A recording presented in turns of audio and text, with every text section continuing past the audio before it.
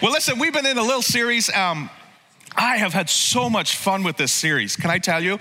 And it's just you guys might be getting nothing out of it, I don't know, but I'm getting a ton out of it, okay? And I actually woke up yesterday morning, and I had my notes for this weekend written like a week ago, and I woke up yesterday morning, and the Lord said, I want you to do this. I'm like, okay, we're gonna do that, you know? And so we're gonna kind of take kind of our next step, unpacking this letter to the church in Ephesus. And if you remember, just by way of recap, week 1, we really took a look at this idea that God has given us a new status, a new identity. That identity is received, not, anyone remember?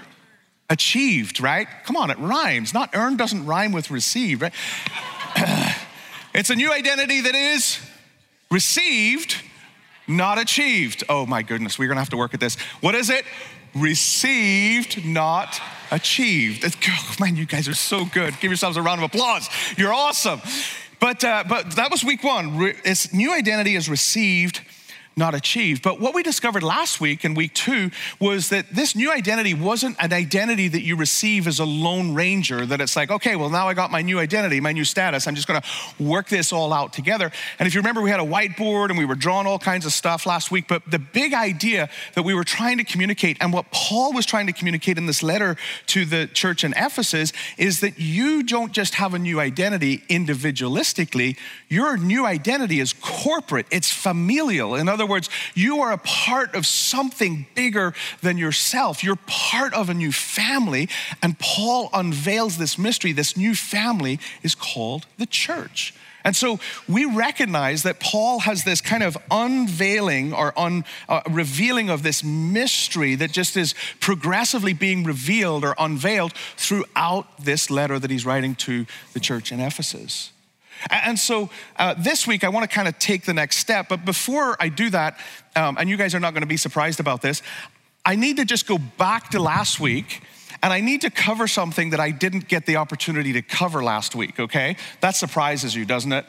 Like, really, Gareth? You know, like you couldn't finish your sermon like it was long enough, right?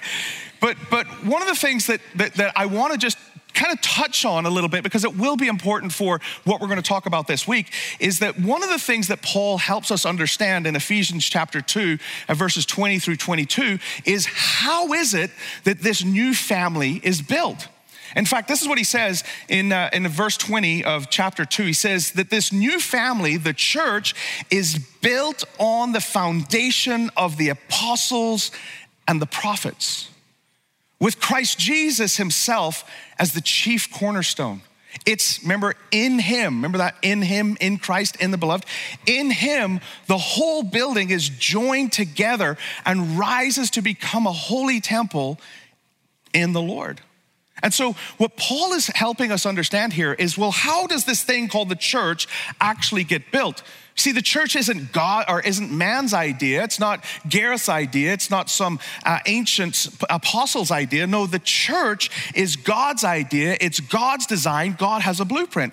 And what he just tells us in verse 20 and 21 of chapter 2 is that it gets built on the apostles and the prophets. It gets built with Christ Jesus himself as the chief cornerstone. Now, for Paul, apostles and prophets, those are two very important words, because in the Old Testament, the mouthpiece of God in the Old Testament were the prophets. That how God oftentimes spoke was through the prophets. In the New Testament, the apostles. And what Paul was wanting the reader to understand is that the way in which the church gets built, look what it says, on the foundation of the apostles and prophets. Old Testament, New Testament, what were they both doing? They both handled or communicated the word of God. And what Paul is wanting the reader to understand, what he wants you and I to understand, that this entity, this new family, this body of believers called the church gets built upon the word of God. It doesn't get built on our ideas. It doesn't get built on kind of cultural trends. It doesn't get built on what's the most popular opinion in the room and that's how it gets built. No. The church gets built on the foundation of the Word of God. And in a world where the Word of God is being so undermined, where the Word of God is being so almost set to the side, well, that's not really relevant. You've got some 17-year-old who plays Minecraft, who said, I don't know if I believe thousands of years of ancient history and kind of the Bible and all that kind of stuff. I think there's this other idea that I read on the internet, and that's a much better idea of how we ought to do church, right? It's like, no. It's built on the foundation of the Word of God. And every one of our lives ought to be built on the foundation of the Word of God. It's the Word of God that is the authority upon which our lives ought to be built. Anything else we build on, the Bible describes as sinking sand. I want to build on a rock. And what Paul wants us to understand is how it gets built is the foundation of the Word of God with Christ Jesus, remember King Jesus, as the chief cornerstone. And when you read the Bible, Old Testament and New, you recognize that the hero of the story, the focus of the Bible is Jesus Christ. That everything passes through Messiah Jesus. That he is the chief cornerstone. And so the church, the body of Christ, gets built upon Christ, the living Word, and the written Word, right?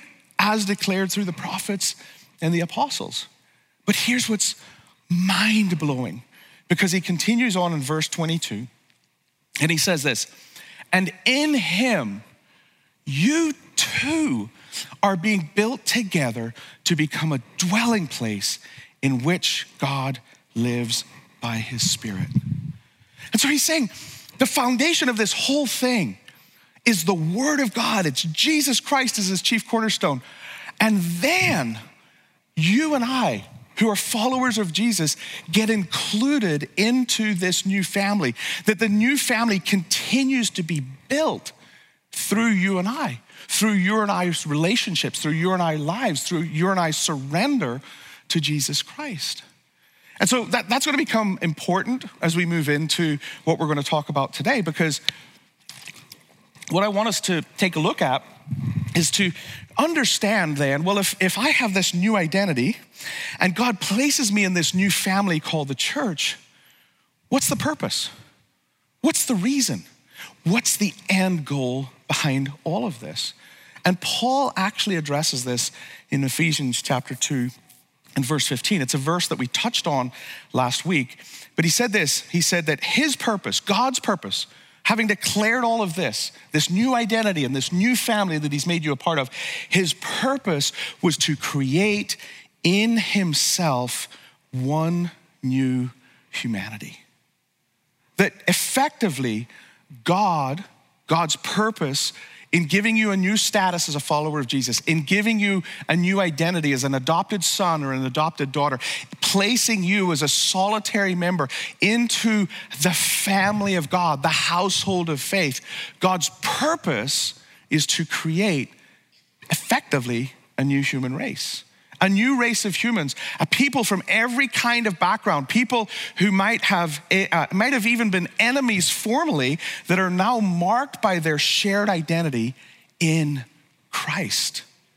And so what we have a new identity, and I wrote this thought down and I put it in a slide so that you could see what we're talking about here, is that we have a new identity displayed in a new family called the church for the purpose of forming a new kind of humanity. Like Paul is just unveiling this throughout this letter. You have a new identity displayed in a new family called the church for the purpose of forming a new kind of humanity here on earth. And what we discover is that you and I, we together have become something brand new. In fact, Paul's challenge throughout the letter to the Ephesians, and in fact, basically throughout all of his letters that he writes, is that the challenge is that we are to become who we already are in Christ. But Paul's trying to help us understand, hey, you as a follower of Jesus, we as the body of Christ, as this new family called the church, we are to become who we already are in Christ. And that's a lot harder than it sounds, isn't it? Just become. I want to introduce you to somebody. We can throw the picture up. This is Crystal Jones. Crystal Jones, she lives in Atlanta. She's now a principal of a school, but when she started in education, she started working for an organization called Teach for America. And what Teach for America would do is that they would place new teachers into lower income, maybe some inner city, some schools that don't have the resources that maybe other schools would have. And so she ends up at a school in a lower income part of the city. And so she kind of steps in full of gusto, and she's going to kind of help teach these kids. And it's kind of her starting her educational journey. And what she's going to discover is that she's going to get an education as she begins to embark on this journey. And so this school that she gets placed into, it didn't have a kindergarten. So a lot of these first graders, man, they didn't even know their ABCs, never mind have the ability to do some basic reading and understand some basic words. And so these kids were already behind. Right? There maybe were some resources that hadn't been afforded to them or hadn't been given to them or they didn't have the opportunity to take advantage of. And so they are already behind. And so she's starting out the school year, late August, early September, and trying her hardest to try and help these kids, realizing that they're so far behind, and she's trying to get them to finish first grade with a first grade level. And one afternoon or one lunchtime, she's watching her kids from her classroom out in the playground. They're out in recess. And what she discovered about the kids was that first graders wanted to hang out and be like third graders. And she discovered that, man, what is it about that first grader that wants to be like the third grader? Now, I don't know if you've ever had this as a parent, you're trying to be like, I was trying to be the best dad that I could be, and I'm playing with my kids on the playground and all of that kind of stuff. That's good and that's fun. But when a kid who's just a few years older shows up, all of a sudden, my kid wants to go kind of hang out and play with that kid. Why is that? Well, because that kid's just like me, but he's just a little bit faster, a little bit bigger, and a little bit smarter. And you know what? I want to be like him. And what she discovered as she watched kids playing on this playground was that these first graders wanted to be third graders. And so the next day, she shows up and she has a completely new plan for how she's going to help these kids. And so the kids are sitting in the classroom and she says, this year, kids, my goal for you is to become third graders by the end of your first grade year. And all the kids are like, that's cool. I want to be a third grader. Third graders are smarter, they're faster, they're stronger, they're cooler. I want to be a third grader, right?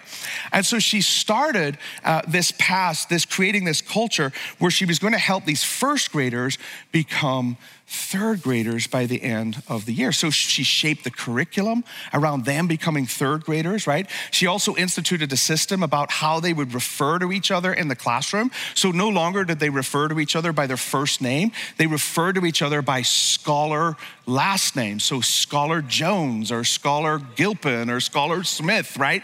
And this is how they referred to each other in the classroom. And then at the start of every day, every morning, she would have them recite what it meant to be a scholar. A scholar is someone who lives to learn and is really good at it. And so she was beginning to change the culture in this classroom. She's creating for them kind of a new goal, a new identity, something that they would work towards. And what she began to discover is absolutely amazing. By November, she started to recognize this thing's taking root. These kids are beginning to buy into it because kids didn't want to miss class. Because if they missed class, they would understand, man, I might get a little bit behind. By March of the following year, every single kid in the class was reading and doing math at a first grade level. And by the end of their first grade year, almost the entire class was at a third grade level. And what it is that Crystal created an environment where she had made a decision about them. You are going to become third graders. She didn't reckon on their past circumstances or their skill level. She established a new identity, and then they lived up and grew into the identity that she was giving them. The other thing that she did was she created a new community where people addressed one another based on their new identity, not the kid from down the street, but a scholar. And the results are unbelievable. This is exactly what Paul is doing in Ephesians. Do you know in Ephesians, we read this in week 1. In Ephesians 1, chapter 1, Paul says, I, an apostle of the Lord Jesus Christ, write to you. And how does he describe them?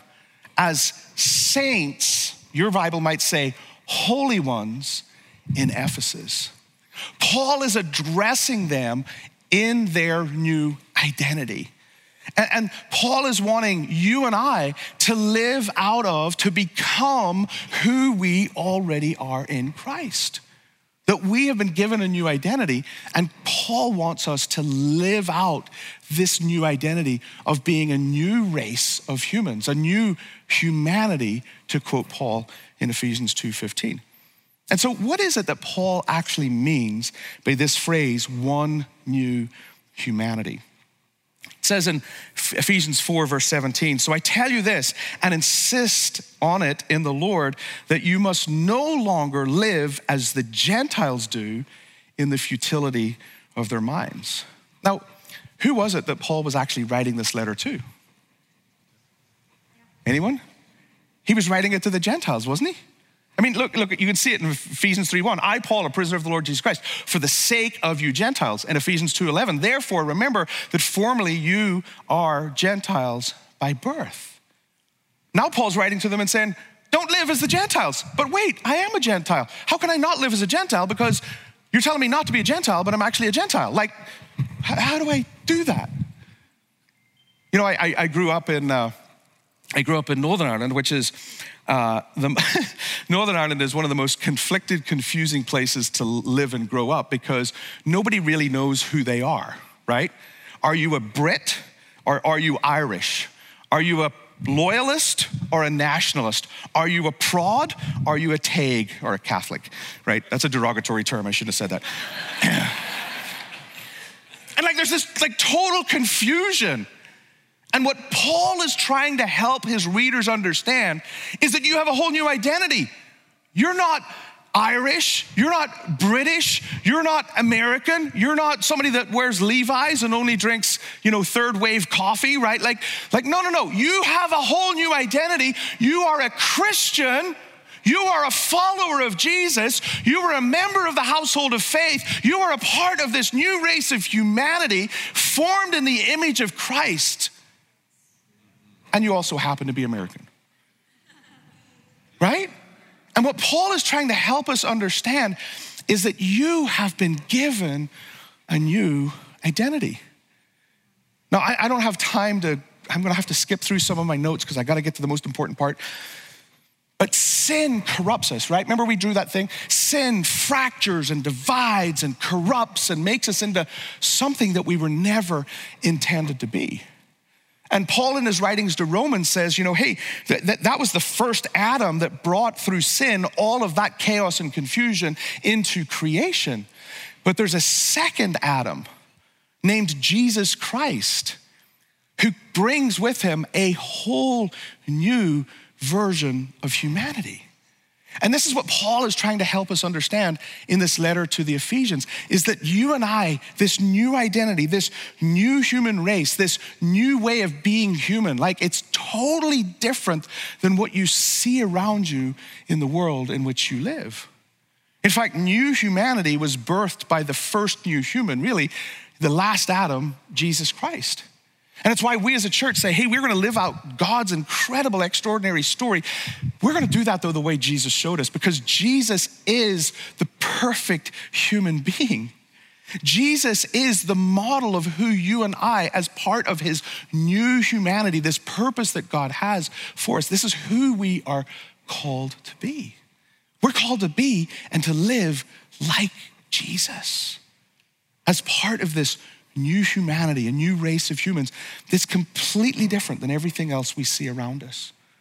And so rather than hatred, there's love. Rather than greed, there's generosity. Rather than lies, there's honesty and truthfulness, right? And like there ought to be something different about who we are and how we live. Remember, new identity in a new family, for what purpose? For this new humanity. That when people look at you and I as a community of believers, they ought to see and experience something radically different, something that doesn't look like it's from this earth and from this world, but it's from another place and another world. A new version of humanity. This is what Paul is trying to help us understand. And so the question that I want to answer today and what I want to leave us with as we maybe begin to land the plane is that how does all of this play out in the lives of followers of Jesus?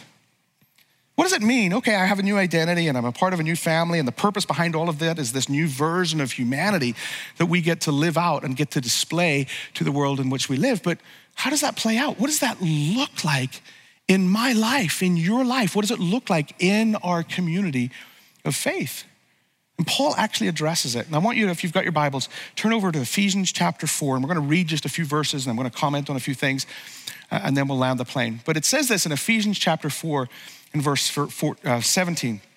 Now this I say and testify in the Lord, that you must no longer walk as the Gentiles do in the futility of their minds. Now, we read that a little bit earlier in the NIV, and in the NIV it said, actually, I need to insist on this. You're not to live as the Gentiles live. You're not to live the way the Gentiles live with self at the center. No, it's no longer self at the center. It's God, it's Jesus Christ at the center. You are in him and he is in you. And because he is, you fundamentally live a different way. And so there's a different way that Paul is saying you and I ought to do life as followers of Jesus. It's interesting that he says there in the futility of their minds. And one of the things you're going to see as you read through Paul's writings, you're going to see it this morning, is that Paul is constantly addressing the way you think affects the way you behave, right? Your worldview, what you hold at the core of your belief system, the core of who you are, will fundamentally dictate the way in which you live out your life, the way in which you treat people. And so Paul is saying, you see the connection. Don't walk this way. Walk this way. Right? Don't do that. Don't walk that way. Right? And you're going to see this. Don't allow your thinking to influence that. And so he goes on in Ephesians in verse 18. He says this, they are darkened in their understanding, alienated from the life of God because of the ignorance that is in them. And then look at this. Due to their hardness of hearts. So Paul is saying, listen, they're darkened in their understanding. They're alienated from the life of God, right? Life as God designed it, right? And it's due to or because of their hardness of heart. He goes on, they have, as a result of this hardness of heart, this darkening of their mind, this alienation from God, they have become callous or dead and have given themselves up to sensuality, greedy to practice every kind of impurity. And what Paul is saying in these verses right here is he says, listen, the root of the issue is your heart. And you know this verse, right? You've heard this verse, I'm sure, many, many times, that the root of the issue, right, are out of the heart, what? Flow the issues of life. Like there's something about our heart, now not our physical heart, but for the Hebrew mind, the heart was the epicenter of your existence. It was the core of who you are. It was out of the heart that your appetites and your desires would spring. And so what Paul is saying here, in fact, the Greek word for hardness right there is a stone that's harder than marble. They couldn't imagine anything harder than marble. I mean, there's structures that were built of marble during that season and even prior to that season that are still standing because of their hardness, their resilience. And what Paul is saying is that this hardness of heart, right, this stone that's harder than marble, right, has the inability to respond to the truth of God. And because the heart is hard and does not respond to the truth of God's word, what it produces in us is darkness in understanding. It produces deadness, right, in how we live our life. In fact, in Romans, he says this. He says, they will call good evil and evil good. Have you seen that in culture? That things that you and I, as followers of Jesus, based on the word of God, would look at and say, man, that is evil, they might call good. Or that is good, and it would be called evil in our culture. Where's that coming from? It's a hardness of heart. It's a heart that's not open to, right, the truth of God and the truth of God's word. And what it produces in us is a darkness of understanding, a deadness in our hearts that leads to all kinds of recklessness. And I'm sure you have been around people who, man, they're just throw off restraint. I don't care anymore. I'm just gonna pursue whatever desire is in my heart, whatever appetite is in there, I'm just gonna go after that. Why? Because of hardness of heart. And so Paul, he's saying, hey, listen, we gotta live a different way. And where it starts is in the heart. In fact, for Jesus, the heart of the problem was the problem of the heart, always. And it's why Jesus doesn't bypass behavior, but he goes through your behavior to get right to the heart. Go read the Beatitudes, go read the Sermon on the Mount, right? You say it's wrong to murder someone. I say it's wrong to have hate where? In your heart. God's always going after our heart. And so Paul, he continues, he says in verse 20, but that is not the way you learned Christ, assuming that you have heard about him and were taught in him as the truth is in Jesus. And isn't that interesting? Because Paul says there, he says, that's not the way you learned Christ. He didn't say that's not the way you learned about Christ. You see, in our American world, it's not dissimilar from the Greek world, which was all about education, all about understanding, right? All about being the smartest person in the room. And it wasn't about me having head knowledge about Christ. This is what Paul is saying. No, it's about knowing, loving, experiencing Christ, his essence, right? They learned about him. They learned about his life, right? His ethics, his thinking, his ways. Just to be a little bit cheesy, WWJD. Some of you are like, what's that? What would Jesus do, right? Like, it was all about Jesus. Wait, Paul addressed that earlier, didn't he? He says, he's the chief cornerstone, right? He's the one upon which all of this is built.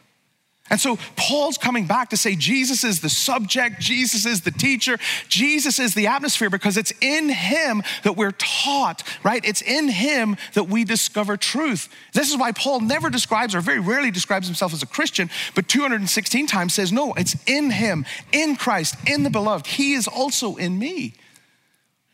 St. Patrick, see what I did there?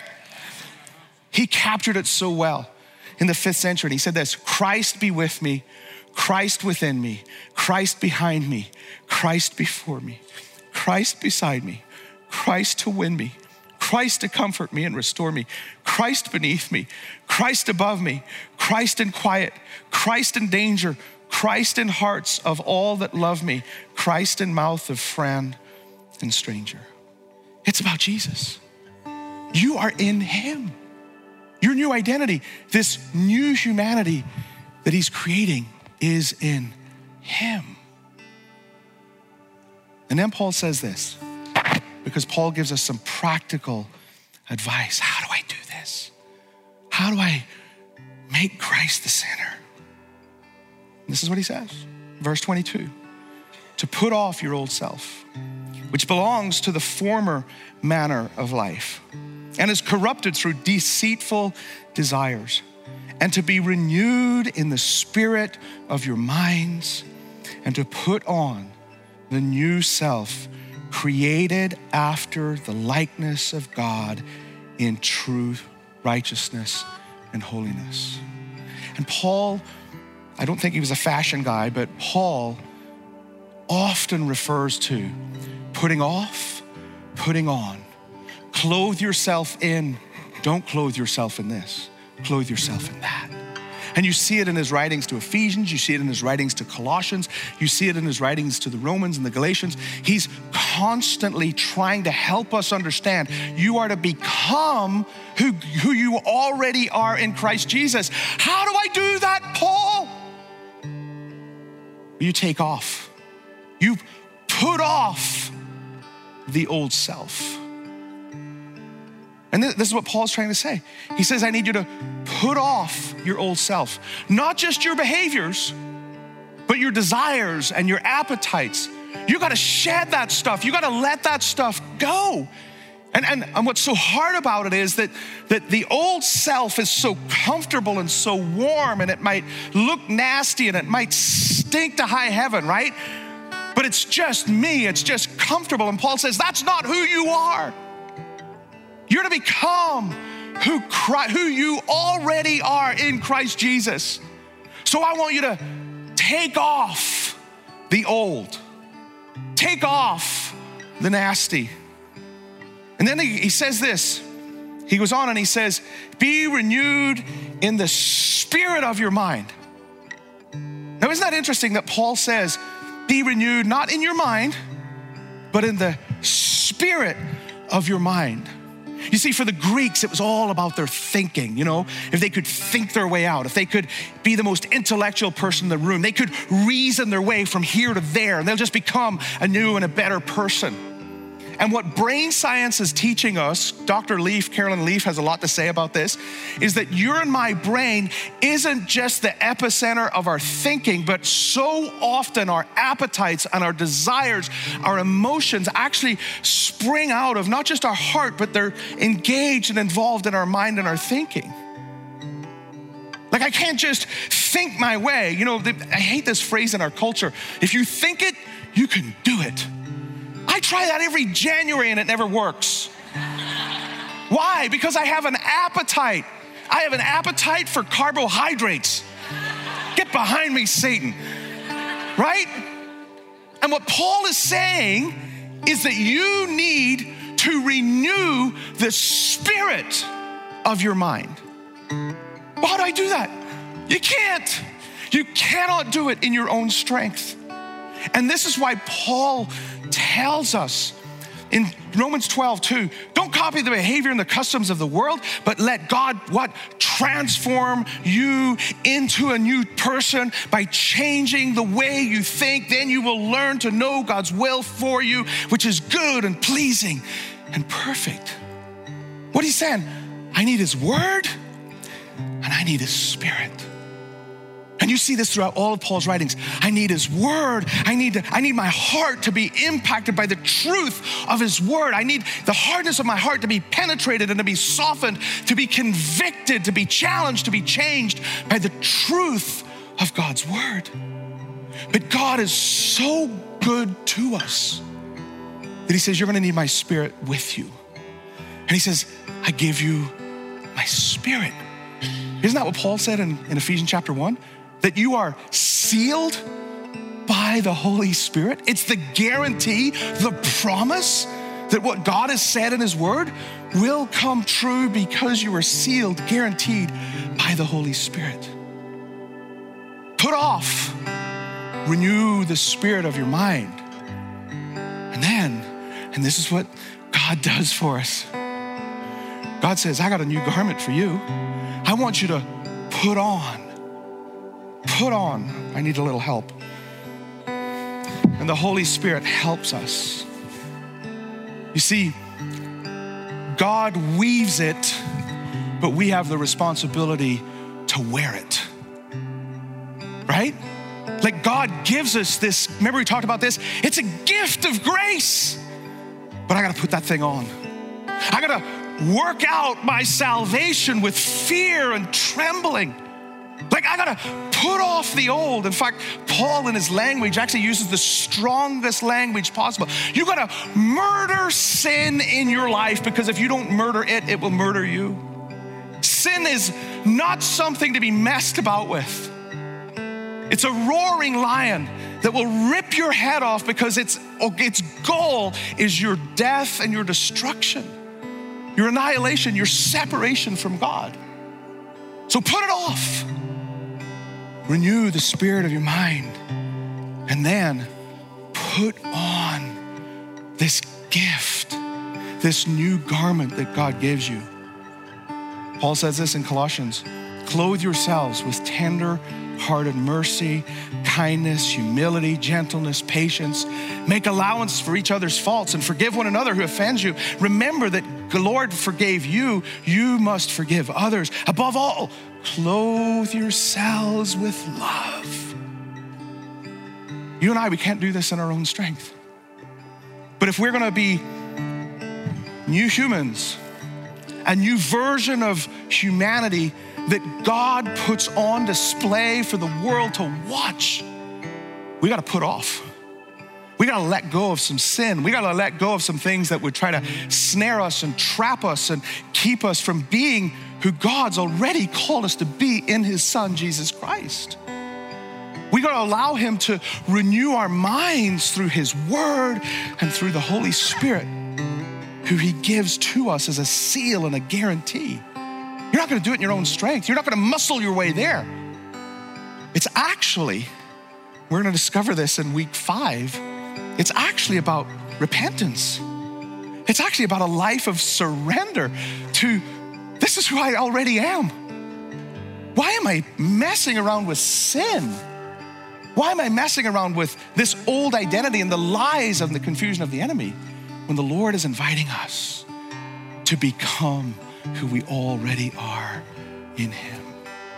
And so I want you just to close your eyes, lock yourself in with Jesus.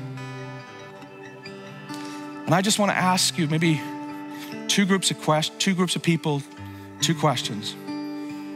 Really, the first group of people is, man, maybe you're sitting here listening to my voice and you're listening to what Paul's writing to us out of this letter to Ephesians, and man, you don't have the new status, right? It's still, man, I've got an old status. I'm dead in my sins and my transgressions.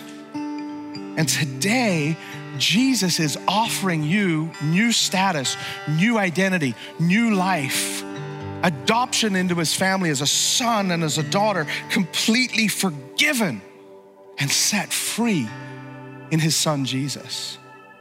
And it's a gift. Oh, it's a gift. You don't have to do anything to earn it. You just receive it. How do I receive it, Gareth? Well, you just, first and foremost, acknowledge my sin. I just can't do this in my own strength. I acknowledge the fact that Jesus is the one who lived the life I could never live, who went to the cross and died on my behalf, took the penalty and payment for my sin. Why did he do all that? So that you could be free, so that you could have a new status and a new identity and a new relationship with him. And if that's you this morning, man, would you have the boldness, the courage just to slip your hand up this morning? You're just saying to Jesus, I want that relationship. I want to receive that forgiveness. I want that new life, that new identity, that new status that comes from being in relationship with you. If that's you this morning, would you simply slip up your hand? Thank you, thank you, thank you, thank you, thank you. So here's what I'm gonna do. I'm gonna pray a prayer, but I want you to just pray your prayer. Prayer is just talking to God. And it simply goes like this: Lord, I just confess my sinfulness, my sinful nature, and my utter need of you. And I recognize, Jesus, you are the Son of God, that what you did on the cross allows me to be forgiven, but not just forgiven, to be adopted as a son, as a daughter into your household of faith, your family. Amen. Here's the second question for a second group. As we're in this space, what is it that you maybe feel the Holy Spirit saying, hey, you gotta put some things off. I wanna put something new on you, but first, you gotta put some things off. And the thing about the old wardrobe is that it's just so comfortable. And it's something that we have to keep coming back to. Nope, I'm taking that thing off. Nope, I'm taking that thing off. Nope, I'm taking that thing off because I'm somebody new in Jesus. And so this morning, if that's you this morning and you're simply saying, man, I need to put some things off this morning, I want you just as a step of faith, just a response to Jesus and his word, to simply say, that's me. And there's some things, I'm gonna do some business with Jesus this week. I'm gonna put some things off. It might mean, man, I wanna talk to a pastor, I wanna get some prayer, but man, I am just gonna deal with this. I'm gonna do some work this week. And I'm gonna take off and I'm gonna put on. If that's you this morning, would you simply slip up your hand in response to Jesus? Say, that's me. And so Lord Jesus, this morning, you see us, you know us. Who are we to think that we could hide anything from you? And Lord, in your grace, you say, why don't you just come to me? Just take it off. Take off the old man, the old nature, the old appetites, the old desires. Renew the spirit of your mind and then put on this new identity. And so Lord, today, Lord, as folks, Father God, spend time with you this week, putting off and putting on, Lord Jesus, I pray that you will minister, Father God, and cause us to become who we already are in you. In Jesus' name, amen.